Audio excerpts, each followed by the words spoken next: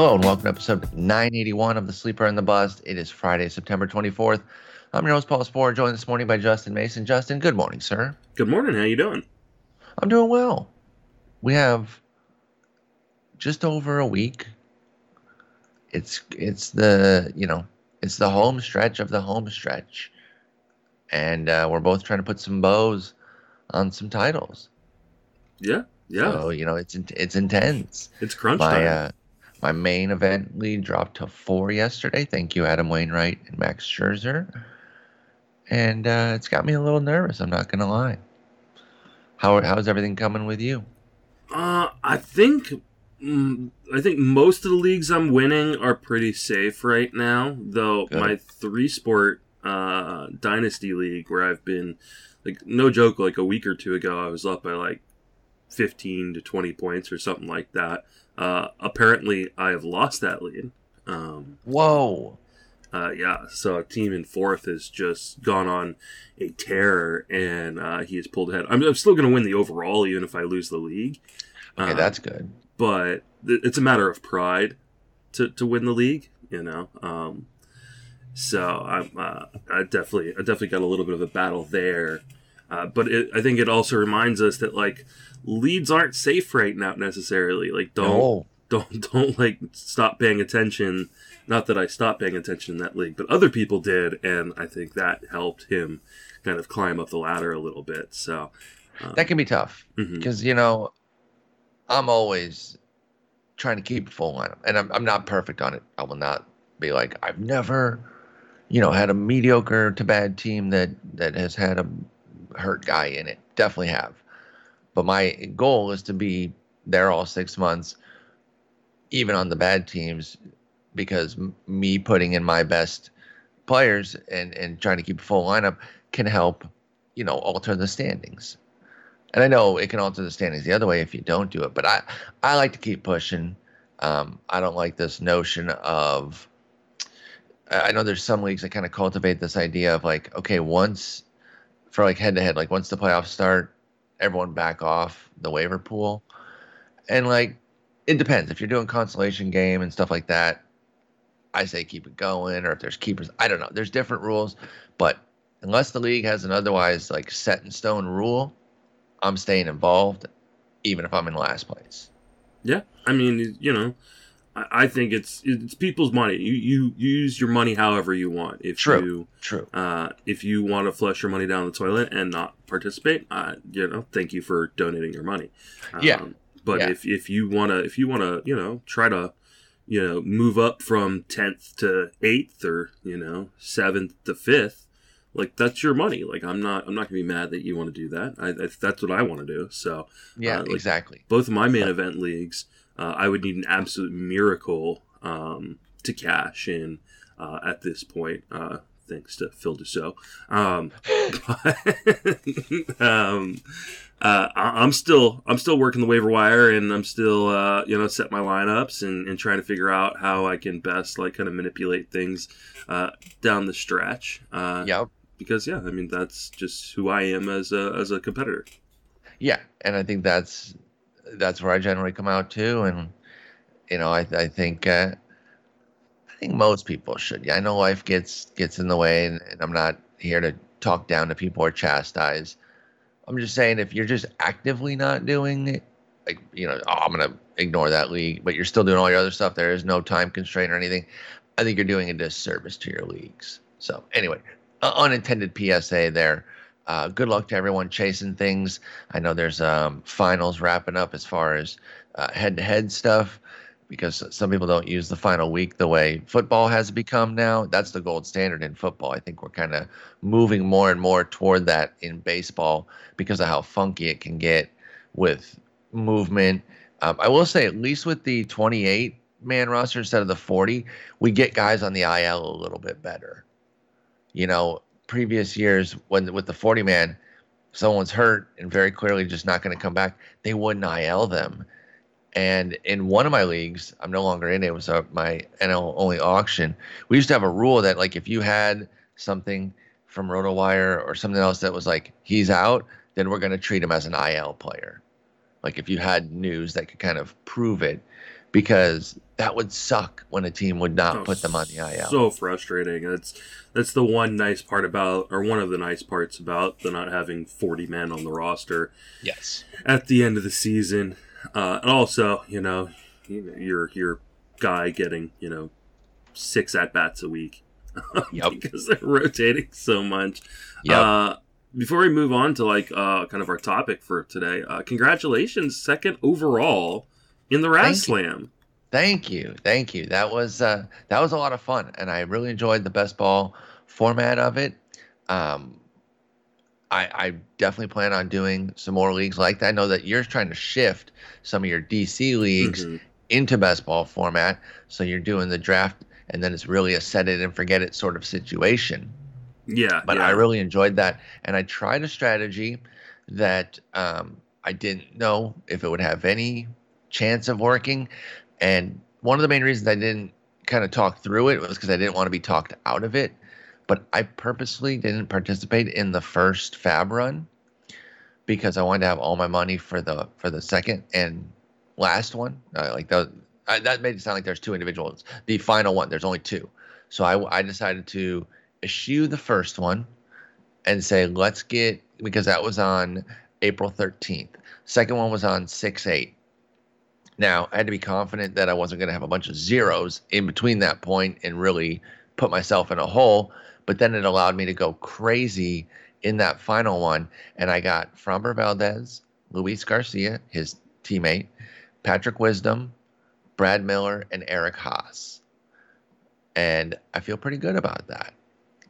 There were some good guys to go in the first one. Jonathan India was the top guy, rookie of the year, getting him that early. Emmanuel Clase, Jazz Chisholm, Akil Baddoo, Huascar Noah, although he missed a ton of the summer. But then there's Ian Kennedy, who's, he's all right. Alex Cobb was hurt, good when he pitched. But anyway, it was just a strategy I tried, and it seemed to help me because I think I was able to get some better guys in that second run that ended up, I didn't get as much time with them, but I felt great about that. So that was something I tried.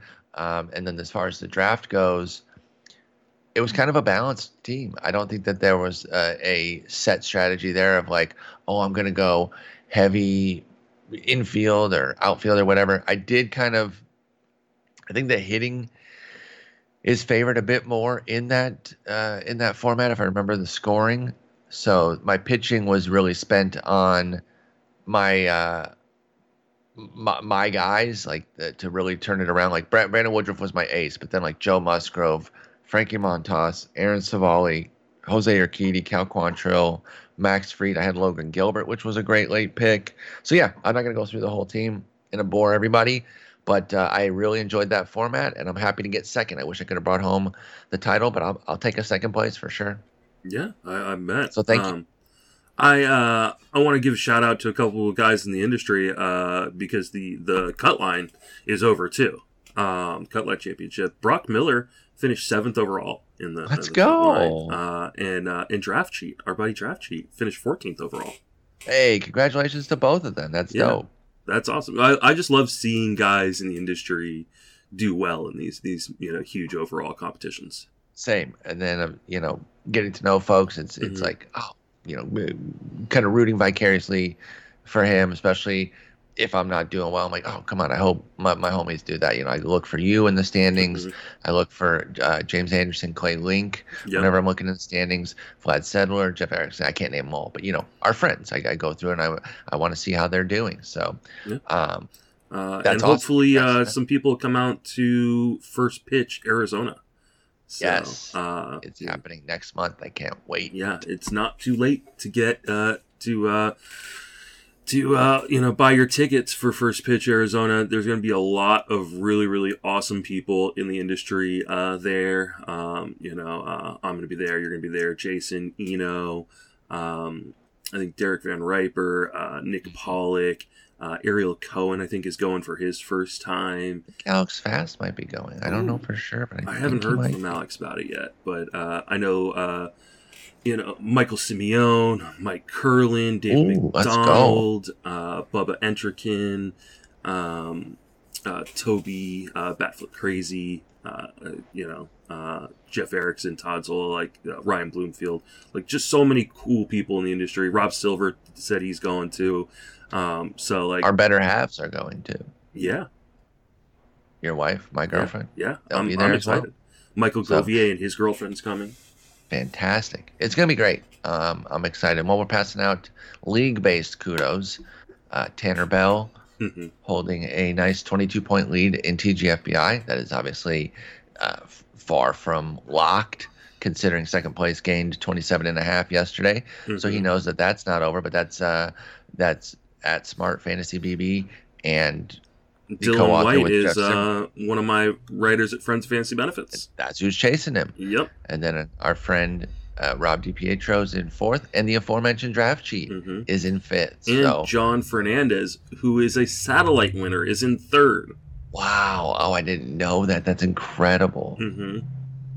So, and Jordan Rosenblum, who is the youngest participant in TGFBI, he's, I believe, 16 years old. Shut up. Is in eighth. So it's that's going to be a really cool kind of finish. Yeah, it is far from over. A lot can happen. Howard Bender in 15th. Shouts to him. But that's going to be a great finish there. Your boy's top 55. I was going to say top 50. I had been there most of the year. I'm now in 54th. So I had to pivot there at the last second. But I'm trying to work my way up into the top 100. That'd be a nice finish. You didn't get your first save until 3 weeks ago, I think. Yeah, I'm still looking for my second save. Yeah. It's not quite true, but if you guys didn't hear at the beginning of the year, it literally took him like a month to get a save. It actually took Shelly longer. Oh, wow. Yeah. Poor Shelly. Yeah. That's tough. So, and my wife is just inside the top 300. So, respectable finish for her. But very nice. You did indeed win. Yes. You did indeed win. All right. Well, lord that over her at your own peril, though. Let's be honest. Yeah, I don't think she's going to care that much. Oh, okay. Yeah. Okay. So well, then you get to she lords so many more things over my head that it doesn't really matter. More important things. Yeah, exactly. Well, plenty of people still fighting, not just through this weekend, but into the final week next week. So we're doing streamers again, and just kind of talk about the guys that have some likely availability and whether or not we want to start them. So let's jump in on Saturday. Let's start with John Means. John Means Business facing Texas. He started off brilliantly this year. Remember, he was one of the kind of big standouts. He's had a good season still. You're not dissuaded by him at all, right? Because he's been actually closing quite strong. He had a little August lull there, maybe a little dog days hit him a little bit, back-to-back sub-5 inning outings. But since then, he's now strung together what would be 6 straight quality starts if he had like an inning extra there that he could sprinkle onto some of those outings. But 36 2/3 with a 2.70 ERA, 30 strikeouts. John Means a lock starter for you? I think so. The struggles he had go hand in hand with him going on the bereavement list. He lost his father earlier this season. And I believe that last year? Oh, yeah, that was last year. He lost someone earlier this year. Did he? Oh, my God. So back-to-back years? So, because he was placed on the bereavement list on August 5th. So, obviously, he was going through something around that time. And, one of the things we don't talk about very much in the industry and stuff is just, life happens for people. Yes. And it's so hard to quantify what that means when you're going through something off the field. And you have to wonder, how much the off the field stuff affected him. Because, over his last, 6 starts, he's been really good. 2.70 ERA, 30 strikeouts in 36 innings.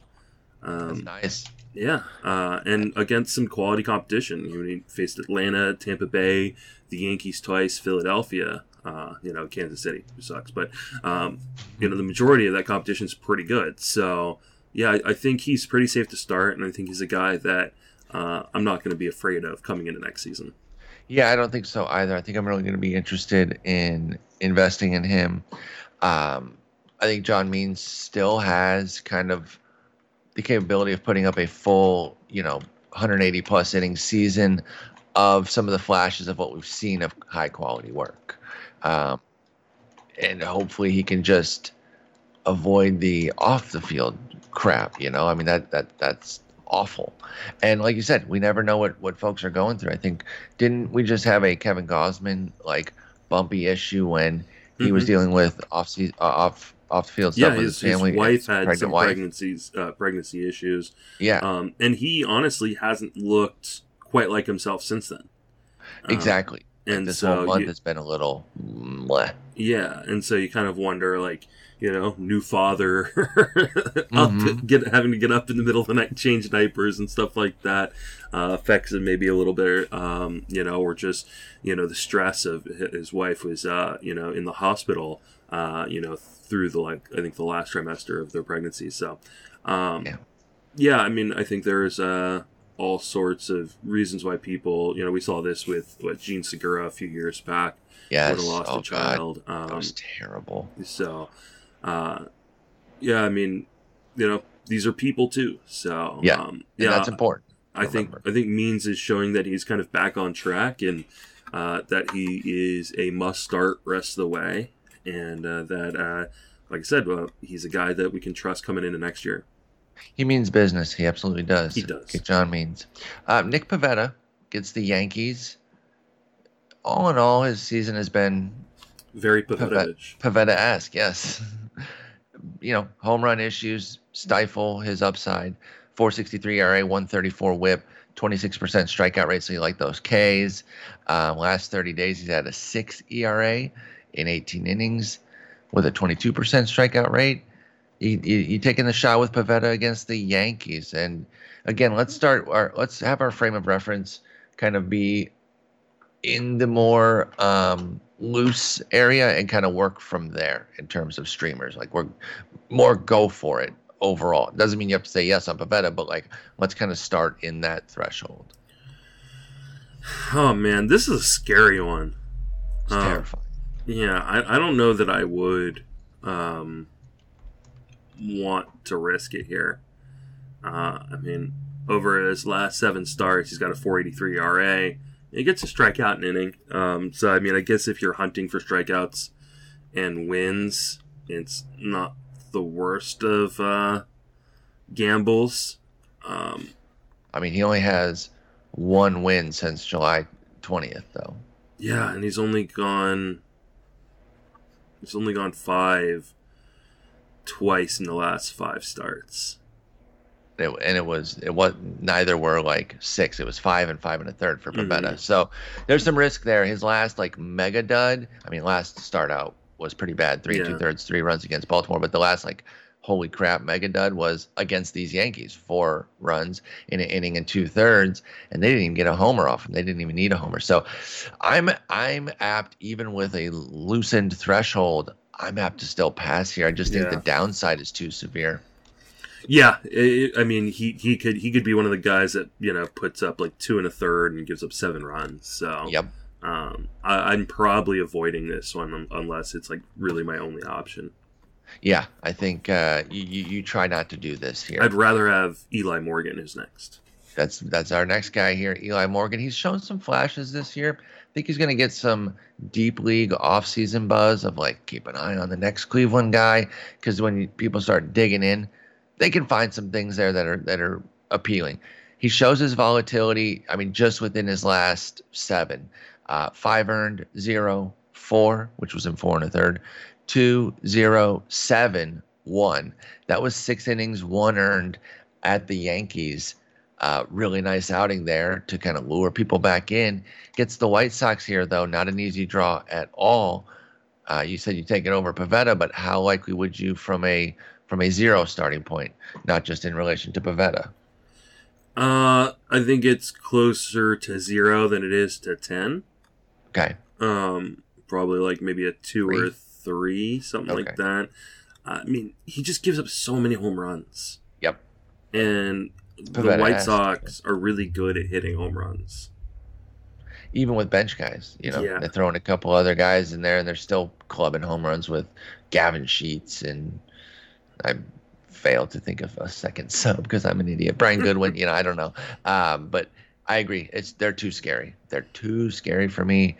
I'm definitely #never Toronto with streamers. Mm-hmm. Pretty close to never White Sox either. The only caveat is, this is something, especially if you're in your daily moves leagues, and a lot of people that we're talking about, are guys you can pick up in your daily moves leagues.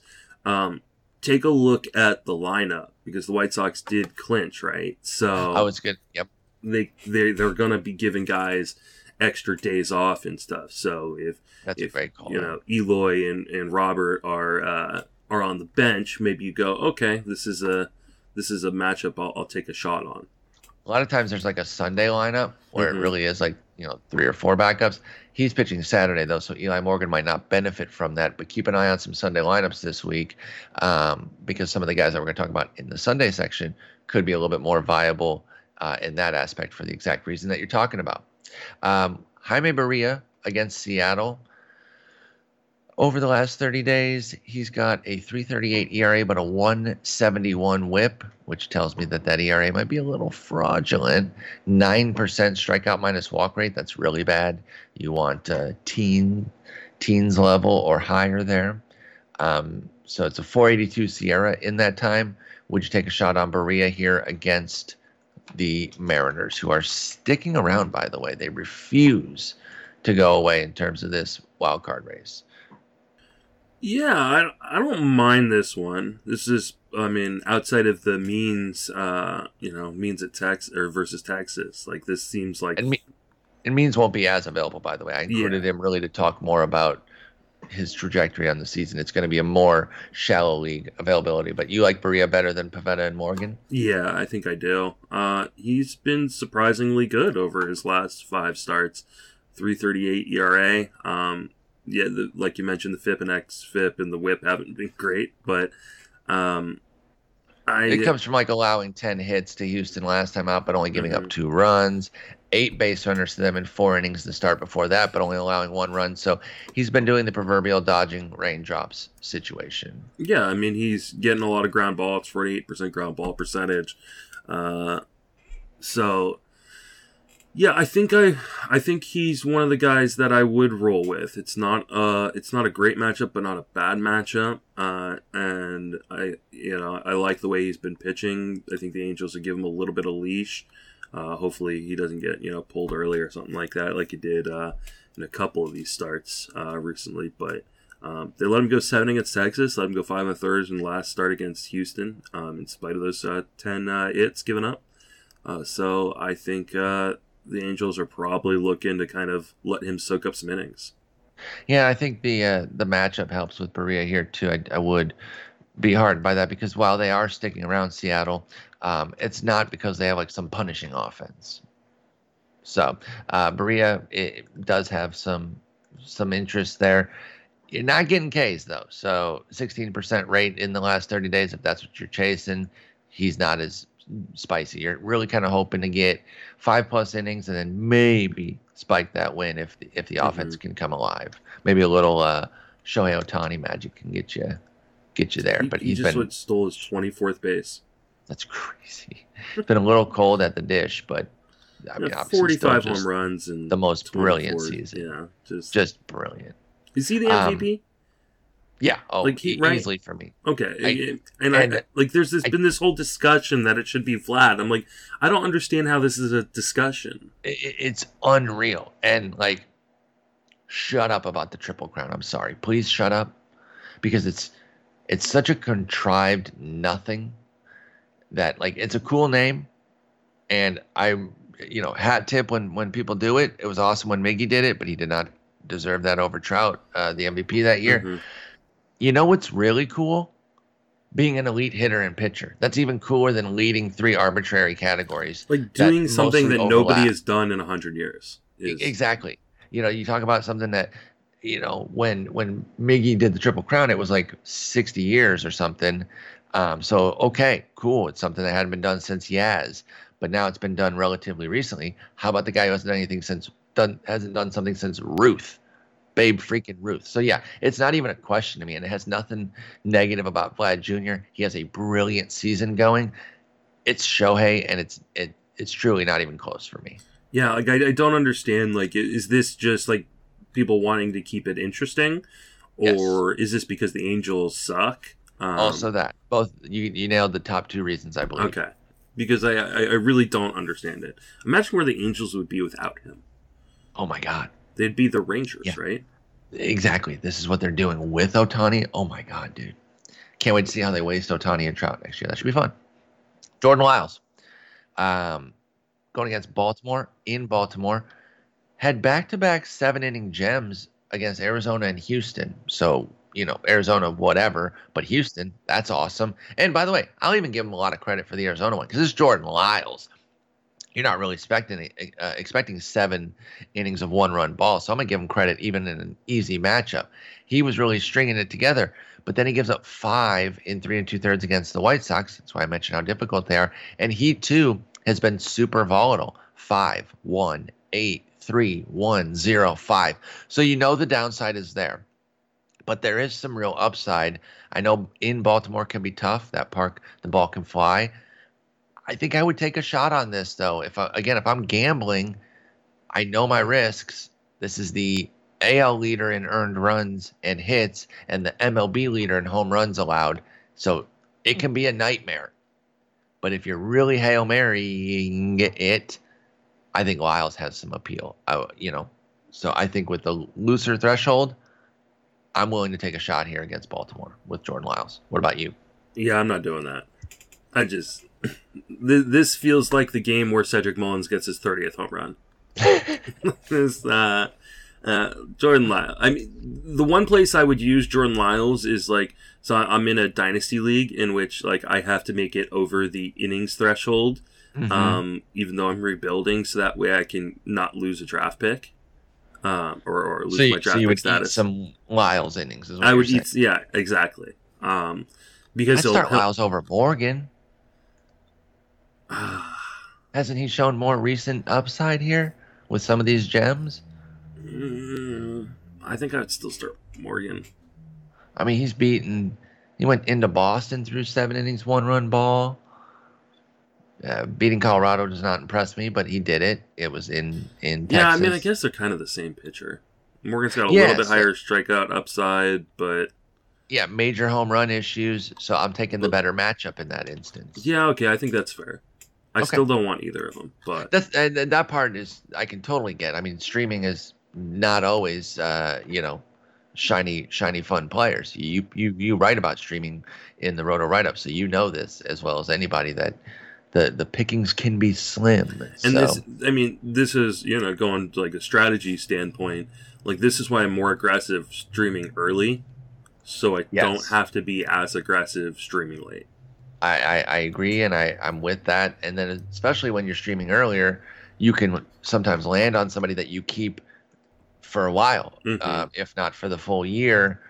And that can, that's another reason too. And then you're not having to play catch up because you got Adam Wainwright off the waiver wire randomly, and he became a huge part of your main event team, and then has his worst start of the year at the worst time, the same day Max Scherzer gets hit. I'm just making up a scenario that is, just a weird out there scenario. It's very specific. No.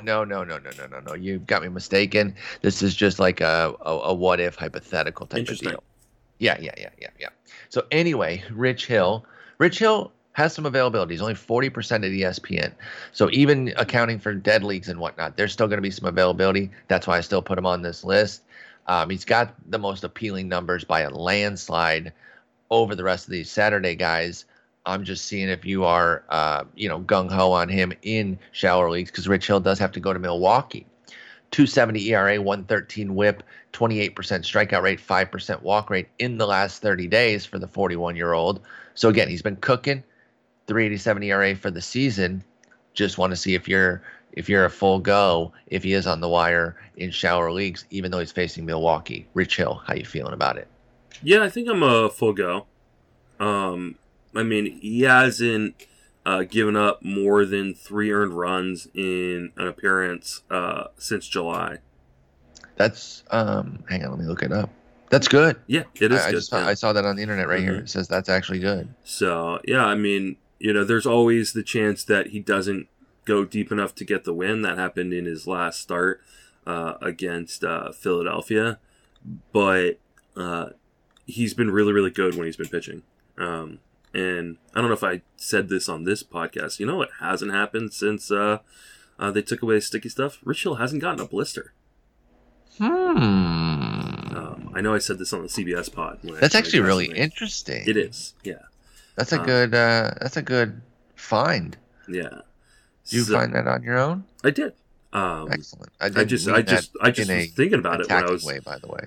Yeah, I mean, I was just thinking about it when I was on a podcast, and I was like, I was on Matt Williams' podcast for NBC Sports Edge, and we were talking about Rich Hill, and just in my head, I was like, he hasn't had a blister like almost all year, and then I was like, oh, they got rid of the sticky stuff, and it actually helped him. That's pretty dope. That's really interesting.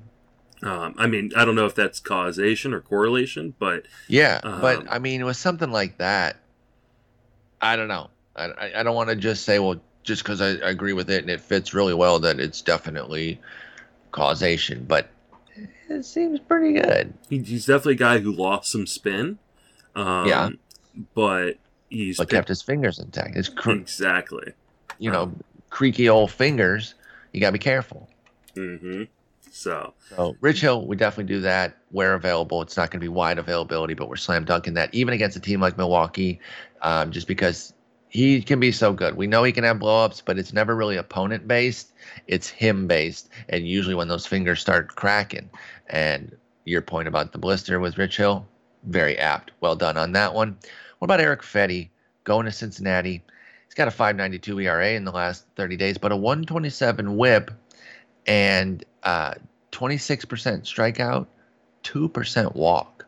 So some quality skills, decent whip. That ERA is really high, owed to a 54% left on base rate and a 3.3 homer per 9. Yeah, that's it is. Mixed bag there by Fedde, but he's going to Cincinnati, which is probably enough to scare you off, but I want to see where you're at. Anyway, Erick Fedde at Cincinnati.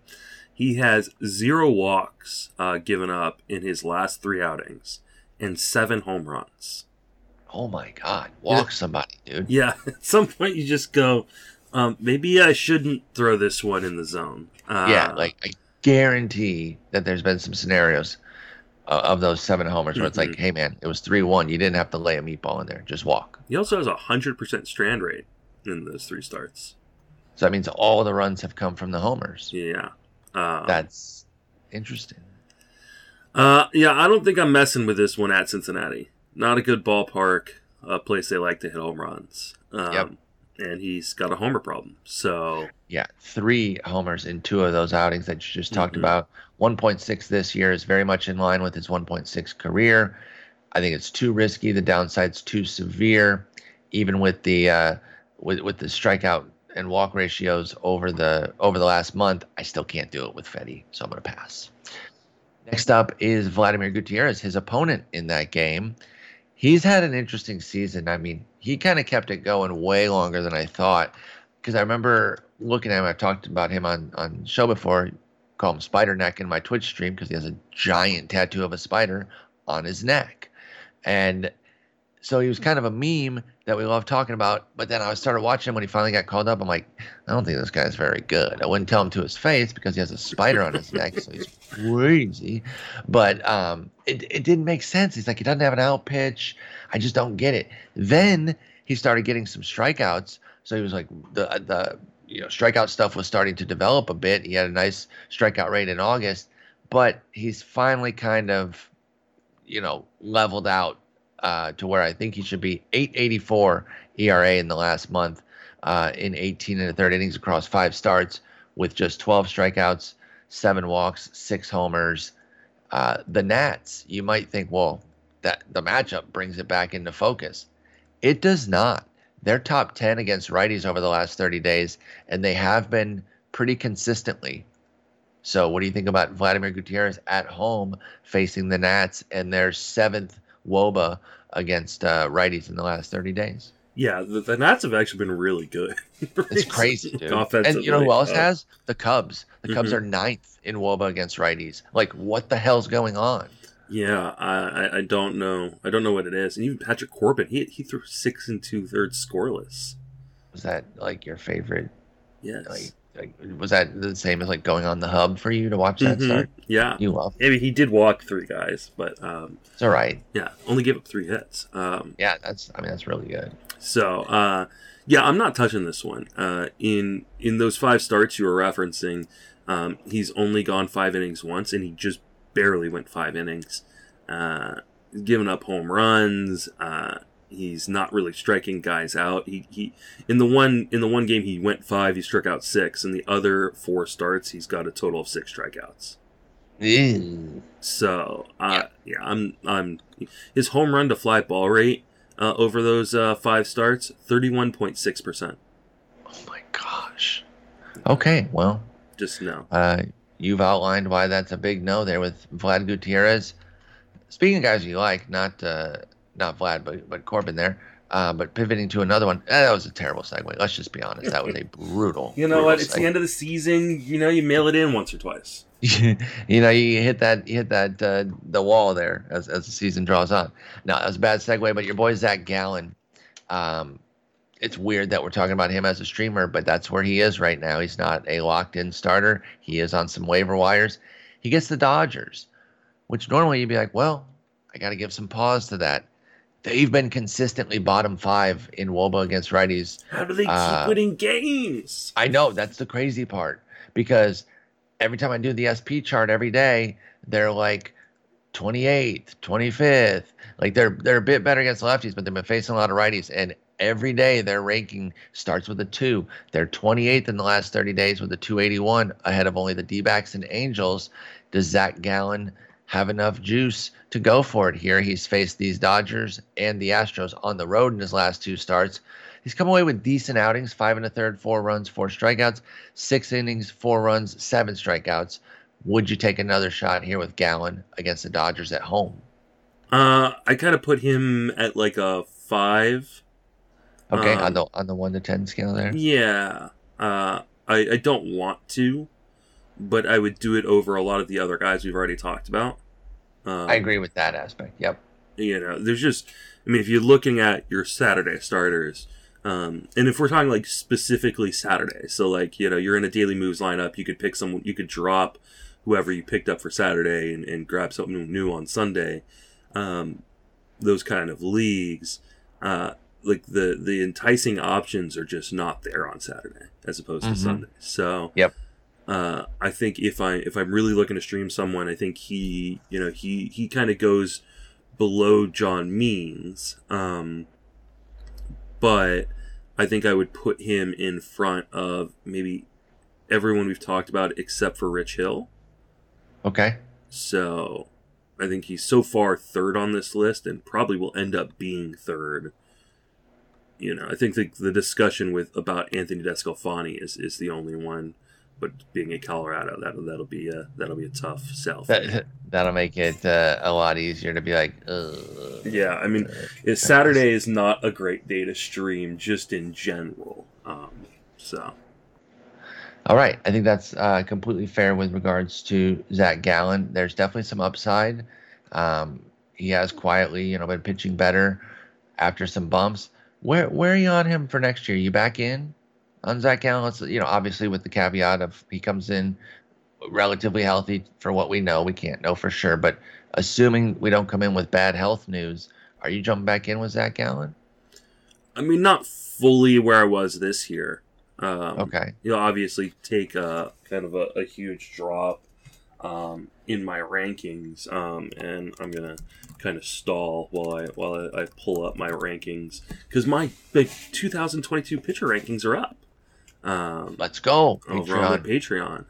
Now I'm the way I did it was like I pretty much eyeballed things. And kind of this is where I feel like they should go, and this becomes my working list of where I'm gonna start You kind of set that base and start tweaking from there. Yeah. Yeah. So, there are going to be guys where you go, well, he definitely shouldn't be there. I initially had Zach Gallen 71. Oh, okay. So I am not in. Yeah, I mean, I don't like extremely disagree with that off the top there. That's one of those where I might have to look at it and I might end up disagreeing, but as is, I don't hear that. That doesn't hit my ear like, how could you? You're crazy, Yeah, I mean, the two guys in front of him, Eduardo Rodriguez, Marco Gonzalez, two guys behind him, Casey Mize, Alex Wood. Yeah. Again, I don't think that that's out of pocket there. I'm working on mine, my 2022s as well, so I don't have my guy or my ranking offhand. But yeah, I mean, he has to come down. We've got health issues, some performance, but he could be one of those guys. Zach Gallen could be that people start buying late and they really hit big, and then a decent spring training sends him soaring up the board. And then people are talking about how, yeah, back in a December draft, I got him 6 rounds later type. I could definitely see Gallen having that kind of off-season movement. Yeah, he's one of those guys where, like you said, like I think people will take the discount on, and it's just so the question is like, can he limit the home runs more than he has this year? Yeah. It's really, can he stay healthy though? I think because I think the home runs are kind of related. Well, is he healthy? I mean, I think there's still some concerns. I mean, he had elbow issues, earlier this season. Like, is he back to being the guy that he was last year and the year before? I mean, and I think we missed maybe some, some regression signs that probably were going to come anyways. I just didn't think it would be this bad. Yeah, I really agree with that. I like Gallen, and I was hoping that we would get a good year. And there's been ebbs and flows to his season. I remember picking him up off a wire at one point, thinking he could be a bit of a savior. He has not been. But there's some viability to the start this week against the Dodgers to bring it back to that. But I'm going to be keeping a very close eye on his 2022 trajectory of draft price. Absolutely. Jon Gray, home, Giants, no shot, right? No. I mean, Gray has actually been better at home this year, as he consistently is. By the way, the reason why there's talk that they're going to sign him to a long-term deal at some point, because he is a free agent at the end of the year. They'll botch it, I'm sure. Yeah, I don't understand how they haven't gotten it done yet. He's like, I'll take $3 million a year for 6 years. They're like, oh, I don't know, that's a little steep. Yeah. He was just like, let's say, by the way, I'm joking, of course, if it's not obvious, that that would be an obscenely good contract for the team, but they would find a way to botch it. They absolutely would. Yeah, because I mean, he's got a 3.79 ERA at home and a 4.59 ERA on the road. So I mean, markedly better at home, and he's done this, off and on throughout his career with the Rockies. Yeah. Where he's just been better at home than he has been on the road, and so. But even with that, I can't do it against the Giants. Your boys absolutely not. No. Ready to ruin seasons. Man. Not in the midst of like the craziest division battle that I can remember. I mean, exactly. This is I am having blood pressure issues because the Dodgers just won't go away.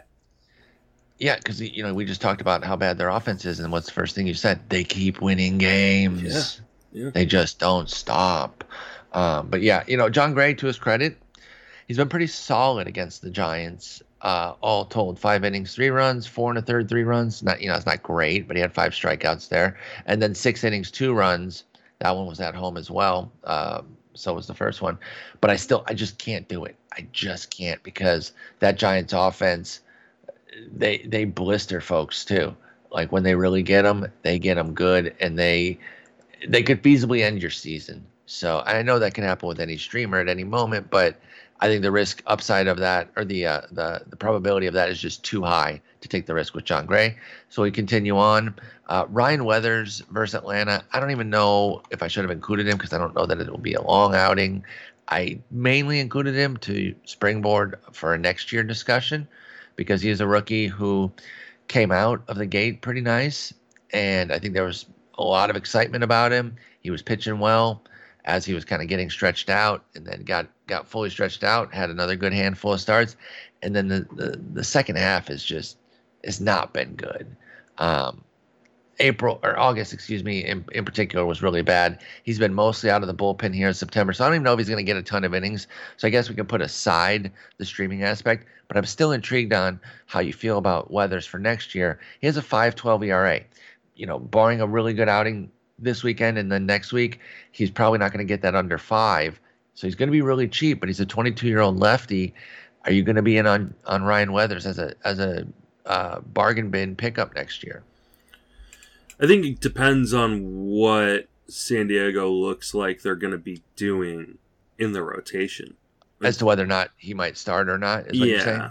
Because I think if they're healthy, if Lamet's healthy and Lamet's pitching right now, if Clevenger's healthy, and they get Musgrove, Snell, Darvish, like where do you... And they're a team that, they started off in a 6-man rotation, but now have a 1-man rotation. I know. It's been so bad, dude. You know what the worst part about it is seeing all the San Diego pitchers, former San Diego pitchers around the league doing well. Yep. Cal Quantrill, Eric Lauer, like they traded these guys away for nothing. And, they had depth. You talked about how they started out with a 6. Like, it happens so fast, and there's a reason that you can never have too much pitching. Is such a powerful adage. And you can say it's a cliche, but it is born of truth, man. It is so, so, so true. And they're living proof of that. It's been rough. 21 and a half games back. Where did that happen, dude? I mean, that is nuts. And it's all pitching related, I think. Yeah. I mean, they're and I mean, in the wild card, for the second wild card, they're, I think, 6 games back. Like, it's like their season's done. They're about done, yeah. They're about done. Now, you got three clean innings against your boys last time out. 3 scoreless, I should say. He did have 2 hits allowed, but 2 strikeouts. If he would, I mean, he's starting, though, too, so no follower, which I know would be more appealing to us. If he's actually starting, you can't start him because there's no chance he gets a win. Exactly. And it is Atlanta, too. Yeah. If he were to be, like, the bulk guy... But the problem is, 3 innings in the last start, but a total of 3 1/3 in the 3 previous outings. Yep, because he was in basically full-on bullpen at that point for Weathers. So hang on, I'm looking right now to see if there's a primary or not. No. Oh, hang on.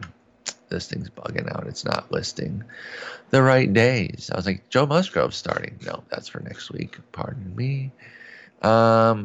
No, it looks like he is actually starting, but that doesn't mean that it still won't just be 3 or 4 innings. Yeah, I can't imagine he's going to go very deep. So I would avoid this. Yeah, I would too. No thanks on Ryan Weathers. And then you mentioned DeSclafani going to be in Colorado against those Giants or against those Rockies.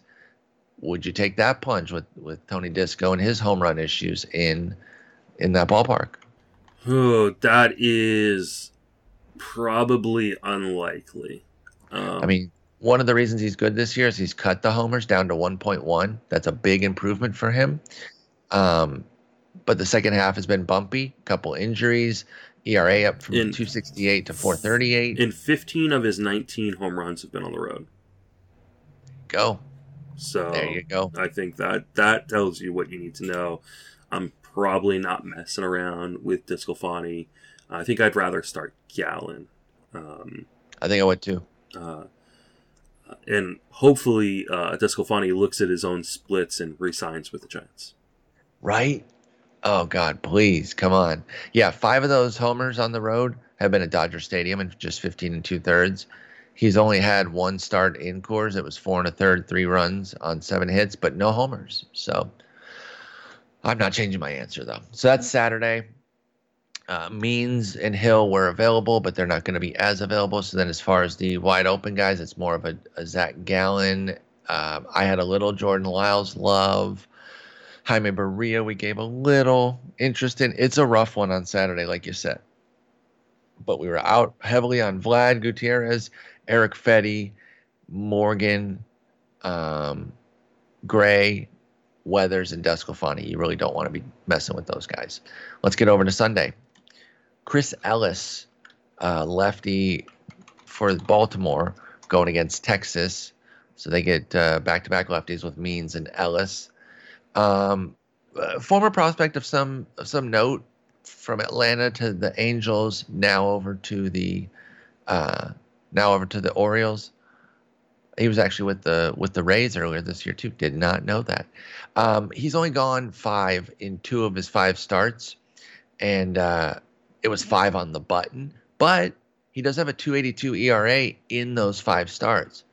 But then countering that, it's 14 strikeouts and 12 walks in those 22 and a third. So a lot of info there with Chris Ellis. Some pros, some cons. Yay or nay for you against Texas? I think it's probably a nay. In these last 5 starts, he's only gone 5 innings twice. I just said that. And okay, sorry, I apologize. I roasted you. Ton of walks, and yeah, like it's so much, and bad strikeouts too. Yeah, and really bad strikeouts, and so it's like, what are you streaming him for? Not getting a win. Well, I mean, against Texas, you could actually. He probably could. I mean, in spite of like us kind of roasting him, in his last 4 starts, he's gone against Toronto twice and the Yankees twice. Oh, so putting up those numbers against them. Putting those numbers up against really good competition. So, like, I think... I'm going to give this a shot. Yeah, I think I might actually, too. I think we talked myself into it. You talked us into it a bit more than where I was at, just because, like, there is actually a win possibility because it's Texas. He's got to get to that 5-inning mark again. But... maybe they're less inclined to get the walks that Toronto and the Yankees have gotten because they're Baltimore. So, yeah, I think it's our first. Rangers. The Rangers, yeah, excuse me. It's our first one of Sunday, so I don't want to fully commit to. Yeah, I love Sunday's Chris Ellis, stacked. But I'm intrigued by this, and I will actually counter myself here. Over the last 30 days, they have an 11% walk rate against lefties. That's 5th in the league. So, but I'm still open to this. I am too. Is all I'll say. Oh, pardon me. That was at home against lefties. Overall, they're at 8% in which is 21st. So not as good there. But anyway, that's Chris Ellis. We've got some intrigue, but we're about to get into a lot more interesting names, so he might start to fall down. You just mentioned Eduardo Rodriguez with regards to your Zach Gallen ranking and how they're very close. Eduardo has a 4.97 ERA on the year, 139 WHIP. The underlying metrics like him a bit more to kind of get back to that mid to high 3s ERA that he's been living at for a good while. Would you start him against the Yankees, Eduardo Rodriguez? I think I would. I don't understand how he's not just kind of gotten positive regression back to the mean this year. It's like the season's going to run out before he can catch up to those underlying numbers. He's going to be a guy I just have a ton of next year. Don't do that. I don't recommend that. Yeah, no, I will. I don't love it. But don't listen to me either. Yeah. Because I think I think his upside is pretty bland too. Like, I think his upside is... Yeah, but he's going to be going outside the top 50, top 60 starters next year. He's going to go around there. I feel like I'm higher on him, and I have him 69th. Nice. We'll see. Okay. Starting pitching is super deep, remember. I know you're saying that. I know. I haven't done my full list yet, so I can't speak to it as much. I got to defer to you. You've done the legwork. Okay. So if he's at the right price, I'm in. Everyone has their own price. Mm-hmm. I haven't liked the expensive version of Eduardo Rodriguez because I feel like, we know what we're getting. But if we're buying cheap because he had a 5 ERA this year and people really push him back, then I can get in. And as far as streaming goes, again, you're taking risks. Nothing's really that pretty or else it's not available. So I do think you have to kind of consider him pretty heavily here against the Yankees. Yeah, I mean, I think the big issue with him is he's just gotten bombed a few times. Like, gave up 6 and 3 2/3 against Tampa. Gave up 5 and 3 2/3 against Texas. Gave up 6 against Toronto. Like he's really, really good, and then he just every 3 or 4 starts he's given up just a huge outing. And it ruins all the good work. Yeah, and so there's a chance that this is another opportunity for him to give up a huge outing. But he also could just be really, really good. So I think I would roll with him. I think I prefer the next guy over him. Actually, the next 2 guys over him. Maybe even the next 3. Let's get into the first of those. Jordan Montgomery, his opponent in that game. I think he's quietly had an okay season. For deep league folks especially, he's been a guy that, he's been pretty good. Better than okay, pardon me. I thought his ERA was a little higher. 3.55 with a 124 whip for Jormont, over a strikeout per inning. He has a blow up against the Mets a couple of outings ago, but beyond that, he's been really good in the second half. In fact, that's his only start over 3 earned. He only has 11 starts. He did miss some time, but he has a 2.54 ERA with 60 strikeouts in 56 and 2/3 second half innings. So I like Jormont here. He might not be as available as I thought he was because I remember, like I said, I had a higher perception of his ERA. So I'm going to look real quick. 63% at ESPN. So it's going to be sparse availability. Pardon me, he probably doesn't belong on this list. If he is available, I think it's a slam dunk. I will say that. Yeah, I agree. He's been really, really good, and I know Boston can hit lefties, but sure. He's been so good. He's a guy I picked up in the second half off of some waiver wires and just kind of as a streamer, and then held on to him, and it's worked out really well. But while Boston does hit lefties really well, he's had 3 starts against Boston in the second half, and none of them have been bad. Yeah, exactly. I like Jordan Montgomery quite a bit. Maybe not as much as I'm suggesting, though, because I didn't even know where his ERA was. So some fan I am. But, so it's going to be shower league availability with Jormont. Definitely taking the plunge where I can and starting him if he's on your reserve. And you've been I don't always start him against the tough teams. I think you go for it. You said you like this other guy more than Eduardo as well, and that's Shane Baz. What a debut. Here, Rook, have fun against Toronto to start your career. He's like, okay, cool. 2 hits, 2 runs. There were 2 solos, 5 innings, 0 walks, 5 strikeouts. Easy peasy. I thought this league was supposed to be hard. And now he gets Miami.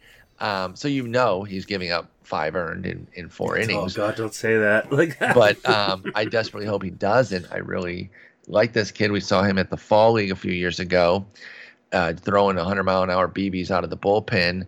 And I know there's been some talk of some reliever risk to him, but not yet. And, he could be instrumental for them in the playoffs. We did get word that he can make the playoff roster. Thank you for the Twitter user who did that, whose name I wrote down, and I now cannot find that. I had 7 people hit me up. Okay, great. I saw the one that you thank replied you to. all 7. Yes, appreciate y'all. But I'm starting Shane Baz here. He is pretty available, only 19% at ESPN. So there's definitely going to be some 10 and 12 team availability. Pretty much 100% at NFBC. 100% rostered, yeah. No, 100% available because he was. Oh because he was when he debuted. Yeah, because people didn't draft him. So that's right. Yeah, because he debuted on Tuesday or on Monday. So he's available, but that means they can't get him until for next week's start. Yeah. But if you can pick him up this week, do it.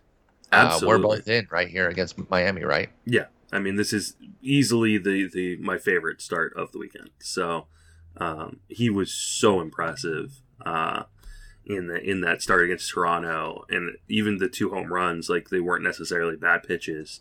They were just taken out. So I'm super excited to watch him pitch again, especially against a little bit weaker competition.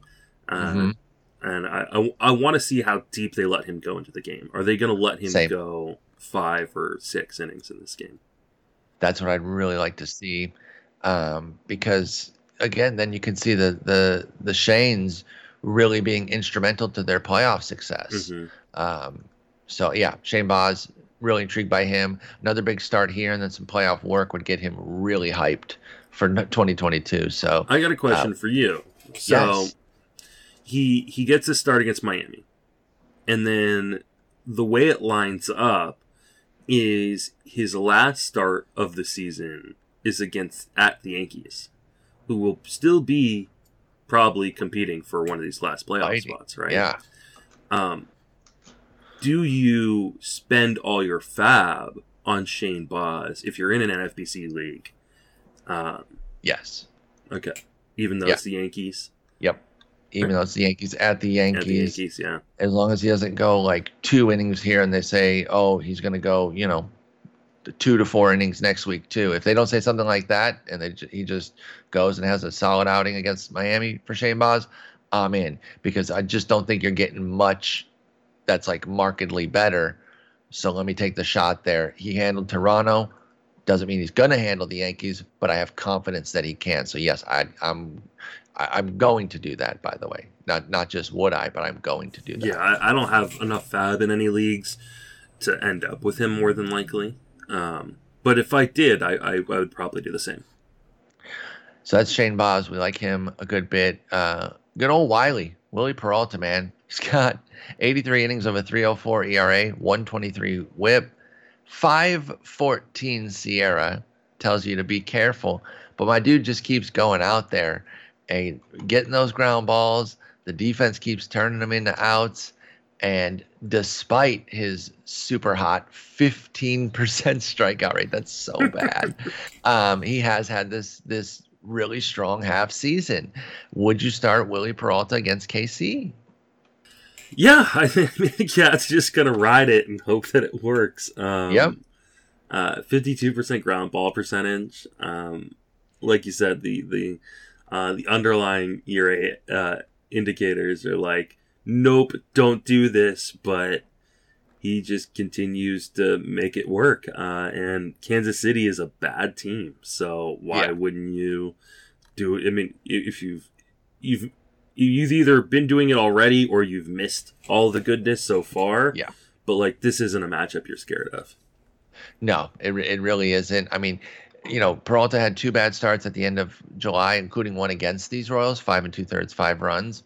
But since then, he's ripped off another 8 starts of it's tabulating here. Pardon me. Well, he hasn't given up more than 3 earned, 2.41 ERA in 41 innings with 28 strikeouts. But yeah, I mean, it's the skills say don't do this, but I'm going to ride the hot hand here against a good matchup. This is what streaming's about. You have to take gambles. I would take this gamble with Willie Peralta. Can't believe I'm actually saying those words, honestly. What about his opponent, Kris Bubic, against Toronto or at Detroit? Detroit not clicking on offense quite as much as they were for a good while. They're still winning games. It's kind of like, this is such a stretch to say this. It's kind of like the Dodgers. They're pretty much the same team. Hey, yeah, it's exactly the same team. I'm just saying in the same vein of what you were saying earlier about how the offense is sputtering, but they're still winning. But Bubic is actually kind of on one a bit. He's been pretty good this month, but you go back over his last 6 appearances, which includes 1 relief appearance and 5 starts. He has a 3.94 ERA in 29 2/3 innings with 30 strikeouts. Would you take a shot on Bubic against the Tigers here? Yeah, I think I might. Like, last 3 starts have been decent. Yeah. No, they're middle of the pack, by the way. Sorry, middle of the pack last 30 days against lefties with a 3.22 WOBA that sits 16th in the league. I feel like it's a bit risky because he's not like a big strikeout guy. But we did just say start Willie Peralta, though. Yeah, we did just say start Willie Peralta. Yeah, I think. I think I would start Willie Peralta over him, just because I like the matchup, especially better, at least against the Royals as opposed to against the Tigers. But agree. He's going deep enough in games where he should be able to give you a win. If the Royals do win that game,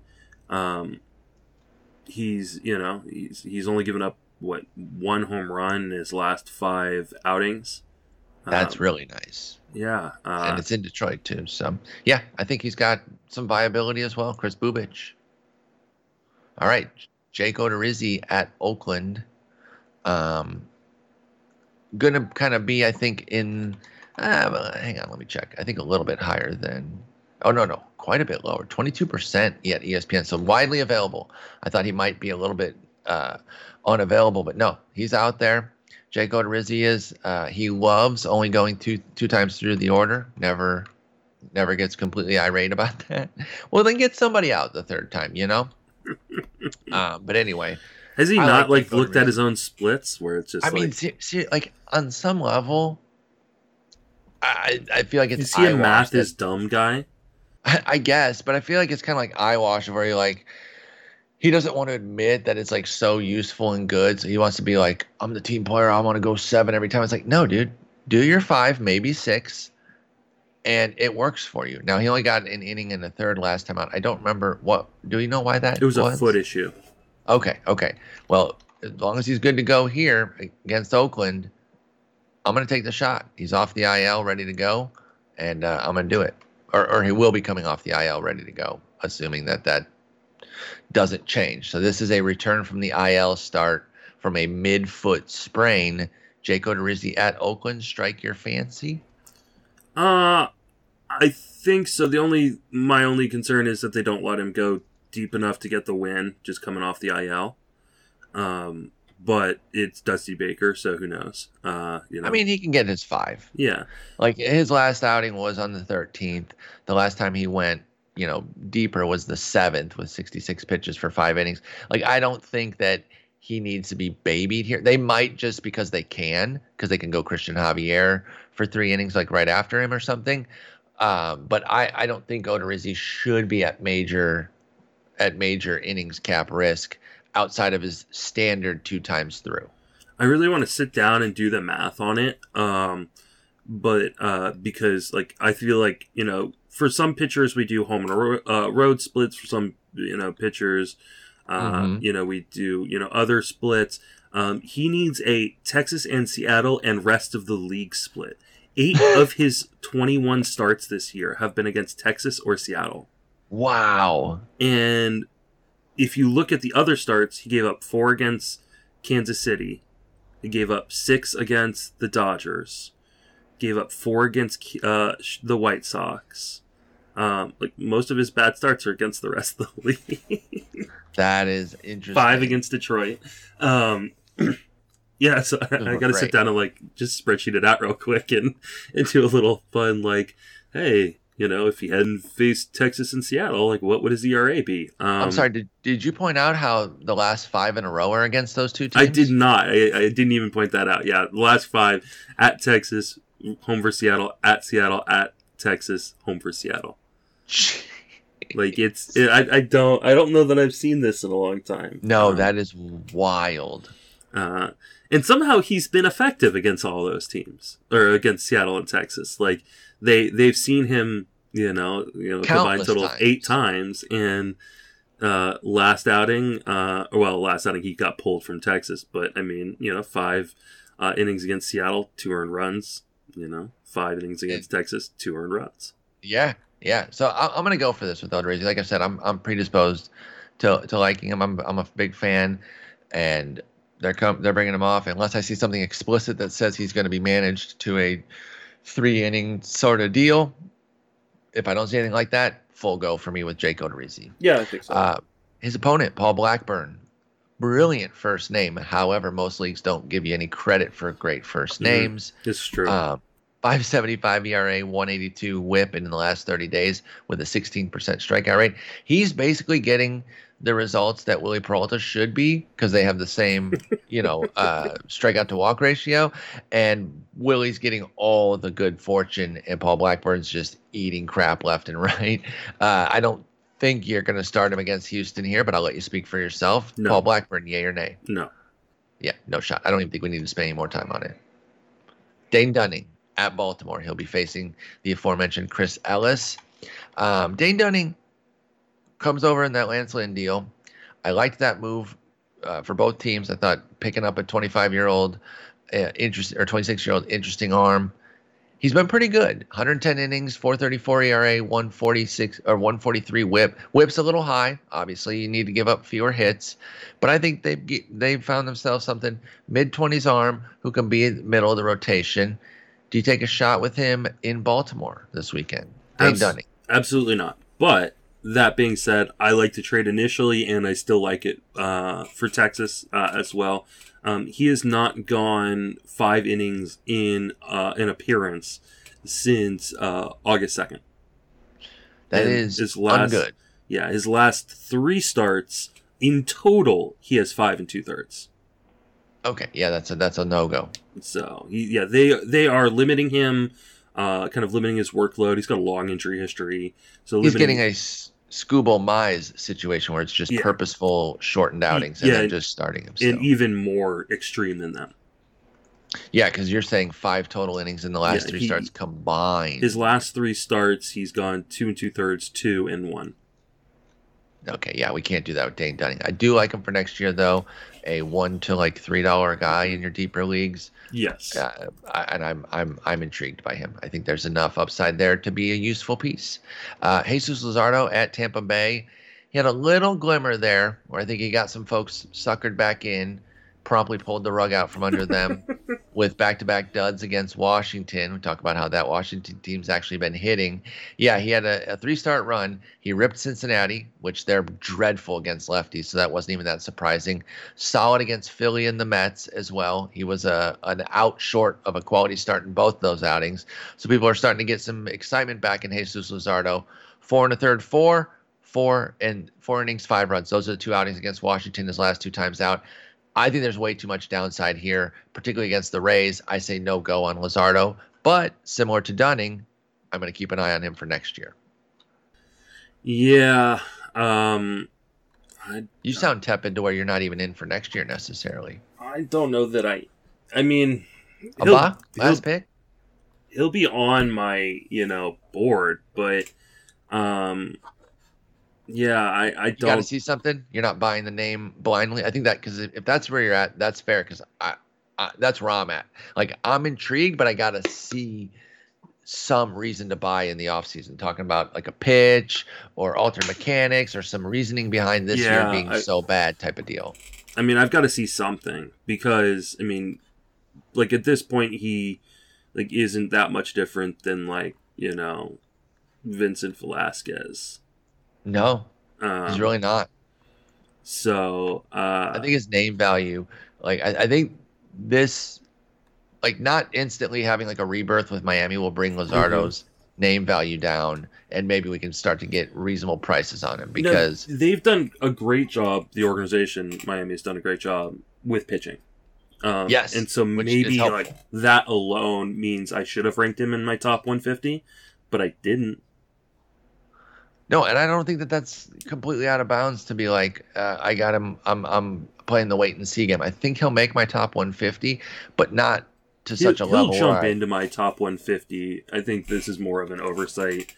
But yeah, I mean, all right. Let me throw some guys at you who are kind of at the back end of my top 150. Would you rather have Jesus Luzardo next year or Edward Cabrera? Teammate. Give me Cabrera. Yeah. Luzardo or Nick Pivetta? Like, why do you hate me? Might be like a mirror type thing, right? Yeah. I'm going to go Luzardo there. I just think there's more upside, and I know that's like I'm kind of basing it almost explicitly on the age factor, but I think that's enough to do it there. Yeah, I think I'm gonna take Luzardo over Pivetta. Like Pivetta is who he is, unless like it would take a sharp change of like an Arsenal redo or a mechanic redo. Otherwise, he's who he is. He's a high 4s, best case scenario with a home run issue. Luzardo has the chance to be a lot more. Would you? I think you're easily doing this. I will say there are a lot of like rookie pitchers next year, potentially. You've got Max Meyer, Grayson Rodriguez, DL Hall, Mackenzie Gore, Nate Pearson, Edward Cabrera. Well, Manning's probably lost his eligibility. Is Forrest Whitley ever going to be in the major leagues? Well, he got Tommy John. Oh, that's right. That's right. I don't know that he will ever be in the major league. Yeah, I don't know either. So, but I forgot about PJ. Pardon me. Asa Lacy, George Kirby, Nick Lodolo, Bobby Miller. Damn. It's and that doesn't even include like Reed Detmers and guys like that. That's a nice class. Mm-hmm. But yeah, again, need to actually see a reason to jump back in on Luzardo. The name value alone just doesn't do it. Yeah. Because this was a disaster, and I felt like we were overrating last year a little bit and glossing over some of his issues with like the home runs. He'll definitely be in my top 150 when I do another update probably this weekend, though I am redoing my office this weekend, so we'll see if I get to an update. But get some insulation, baby. Let's go. There we go, baby. Won't be 30 degrees in my office anymore.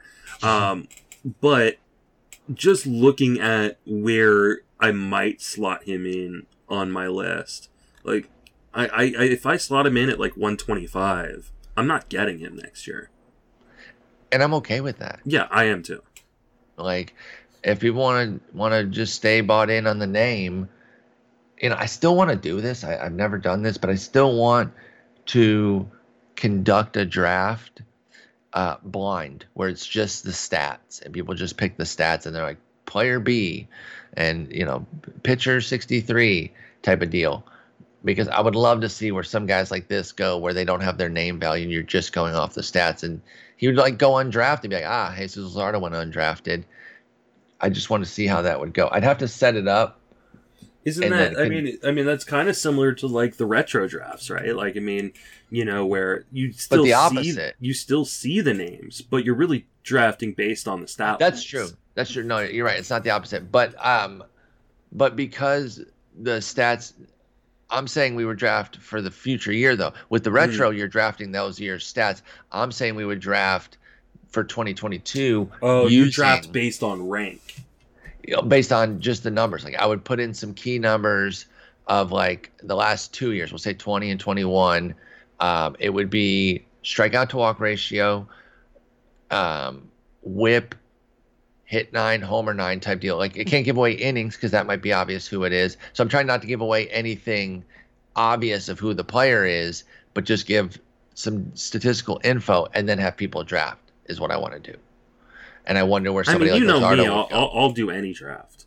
Hey, so you've got at least one person. I just need to set it up. Yeah. I just need to set it up. And again, I think I have to conduct it as opposed to be a part of it, because when I'm setting up the spreadsheet, I would probably just pick up bits of info. Mm-hmm. You know exactly who. Yeah, I'd be like, the 2.2 homer per 9 is Nick Pivetta. Don't draft him. So anyway, maybe I'll get that set up, a little 10-teamer, 5-round action or something in the offseason. But we're out on Luzardo for this year and probably next, the both of us, unless things change with his price. Let's talk about another young arm, Adonis Medina for Philadelphia. He's a prospect of some note who debuted last year briefly, 1 start, 4 innings, and has only had 5 2/3 at the major league level this year, including a 3 2/3 inning start last time out when he threw 69 pitches, though. So he's kind of on the cusp there. If he's getting 69 pitches, he could go 5. Is Adonis Medina enough, have enough interest for you going against Pittsburgh to maybe take a shot here if the win aspect isn't desperate, because he might not go 5? Yeah, I don't think he's going to go 5, so I'm very reluctant to go for that. So, and even if he does go 5, like, how many strikeouts are we really looking at? I don't know. It's Pittsburgh. Yeah, that's true. Doesn't have a great K rate in the minors. In fact, his AAA numbers were pretty brutal. Rock? Every team's gonna have a shiny day here and there and beat up some guys that they quote unquote shouldn't. But I'm not trying to advocate for Medina. His K per 9 and walks per 9 are the same. His strikeout and walks per 9 are the same. You said? Yeah, so far. All right, well, that's not very good. So I agree. There's a very low probability here, but I did want to bring him up because he's got 11.5% strikeout rate and an 11.5% walk rate. That's awful. Neither That's are good. Brutal. Like neither. No. Like you couldn't even get one that were good. Yeah, you couldn't do like a 25% strikeout, but also 25% walk. At least you'd have a good. I was hoping his swinging strike rate was 11.5%, but that would have been great. That would have been great. So, pretty much no on Medina. I'm cool with that. What about Josh Rogers for the Nats going up against Cincinnati? And I talked about how they're god awful against lefties. Josh Rogers himself, nice little lefty here, who's been pitching pretty well. He has a 2.16 ERA, a 1.00 WHIP. He beat up. No, never mind. He did not beat up these Reds. I don't know who I'm mistaking him for, but no, he's been killing the Marlins, the Pirates, and decent against the Mets in his 4 starts. Does Josh Rogers against the Reds and their lefty woes appeal to you? Yeah, a little bit. Just because he has gone deep into games, and he has not been bad in any game yet. Now, I mean, the level of competition isn't great, but true. And I don't think you're going to get many strikeouts at all. But if you're just win hunting, I think you definitely could do worse than Josh Rogers. I just think there's so many good matchups on Sunday that it's hard to want to go with a guy like Rogers. This is a good matchup, though. Again, they're dreadful. Yeah, but like compare him to the other guys we've talked about. Like, would you rather do Josh Rogers than Jake Odorizzi? Now that's not fair because I'm an Odorizzi stan. So okay, well, you're right. Ask you other ones too. So no, I like Odorizzi more. Yes, go ahead. What about Bubic?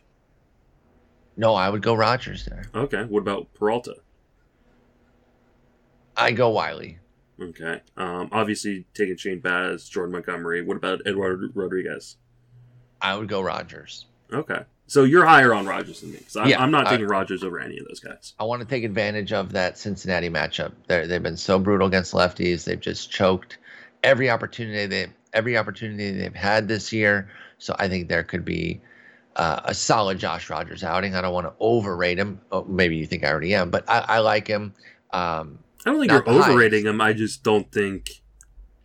I'd rather take the established guys. That's fair. That's totally fair. His opponent, Tyler Mahle. Only reason I'm bringing him up, this is not a waiver situation. He's not available anywhere. This is a team start-sit sort of deal. Are you familiar with his home road split? Not off the top of my head. It is vast. Oh, it is stark. 6.10 ERA at home, 155 or 154 WHIP because of 19 homers in 72 and a third innings. 185 and .99 on the road with just 5 homers in 97 innings. There's a clear issue here.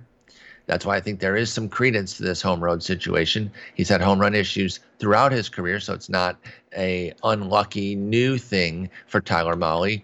Do you consider sitting him against these tough Nats, as we've outlined? They're playing pretty well. Do you sit Tyler Mahle here in a protection scenario, or even in a, not full-on protection, because I think that makes it even easier. Just if you're like competing, you're kind of there, you can gain or lose in ERA and WHIP.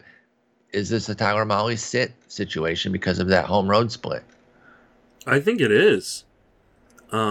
His triple/against at home, 280, 354, 536. Like, wait, so what was the OBP?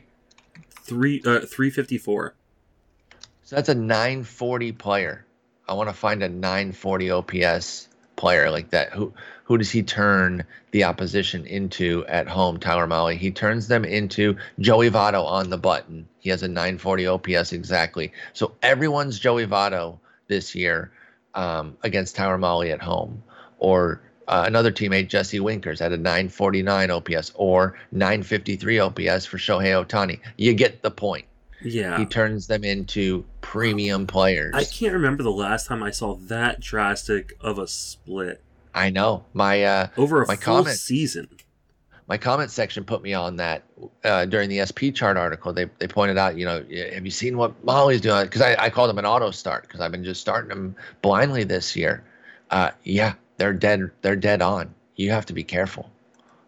It's bad, dude. And then you throw in the fact that the Nats have been high-key pretty nice throughout a lot of the second half, even after trading all their guys. So that makes it even more difficult, I think. Yeah, trade him to San Francisco. Oh my God, he would absolutely trade him anywhere. Yeah, except for Colorado. Yeah, except for Colorado, where his brother Greg Molly used to pitch a lot. But anyway, I just wanted to bring that one up for that reason. Max Kranick going for the Pirates at Philly. Any interest there? Max Kranick has a 7.28 ERA and 1.75 WHIP for the year in 29 2/3 innings. No.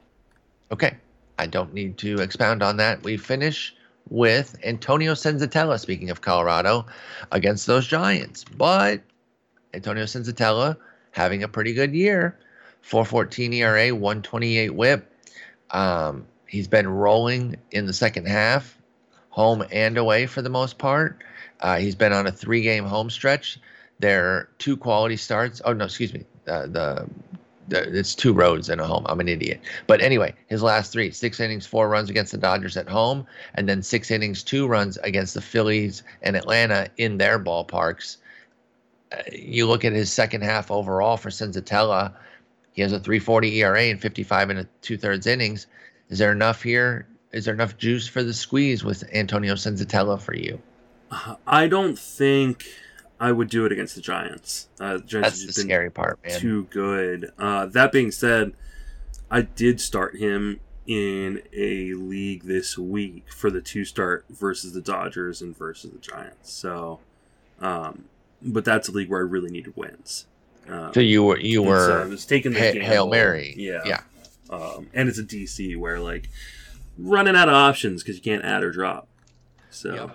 No, I think that's fair to point out, but I don't know. It's like it's a good one. It's very scenario dependent. I'm gonna say that. I'll cop out a little bit on that and say that normally I'm trying to avoid this because it's the Giants and Colorado, but some of y'all are gonna have to be desperate enough to do it. And if you're desperate enough to do it, wouldn't you rather do Josh Rogers? I mean, maybe both though. Why not both? Yeah, I guess. Yeah. Who's available? You know, like it's one of those things. You're right, and I would go Josh Rogers over Senzatella, but again, you might not have the option to be. Yeah, you may be in a head-to-head playoff where like you just need to stream everybody that day, and so and they already picked up Rogers. You know, so I just want to point out that there are scenarios where I can do this Senzatella situation, as nerve-wracking as that would definitely be. Yeah. All right. Well, that's going to wrap it up. Justin, you got any plans this week? Well, actually, you already hit on them. You're rearranging your office. Yeah. As soon as we're done here, I'm going to edit the pod and set it over, and then I'm going to be spending today emptying my office, so that way I can insulate it and drywall it and mud and tape and paint. And so there will probably not be a weekend episode with Jason. Okay. And we'll have to figure out how we'll do the Monday episode. Monday. I don't know that my office will be, but my office definitely will not be put back together by Monday. No problem. If you can't, then I will put something up. Otherwise, be all right. Send pics because I do want to see how it's going. And I picked a Giants orange as the paint. Very nice. I like that a lot. I'm a fan of the color orange myself. And your boys are awesome this year. So, all right, man. Well, I hope you have a great weekend. I hope everything goes well with the DIY project. And I will either talk to you early next week or sometime in the middle, late next week area. Yep. Take it easy.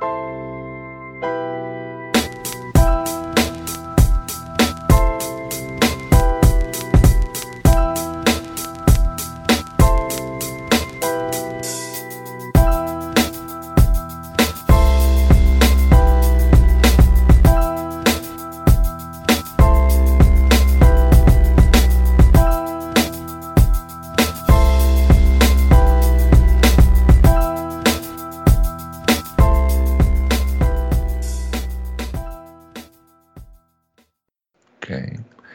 782. 981. What the fuck did I say? 780? Yeah. And it was 80 something. I don't know. How much have you had to drink this morning? Oof. Now that I don't want to answer on the grounds that it may incriminate me. Yeah, plus because I'm putting this at the back of the episode. I'm lit, dude.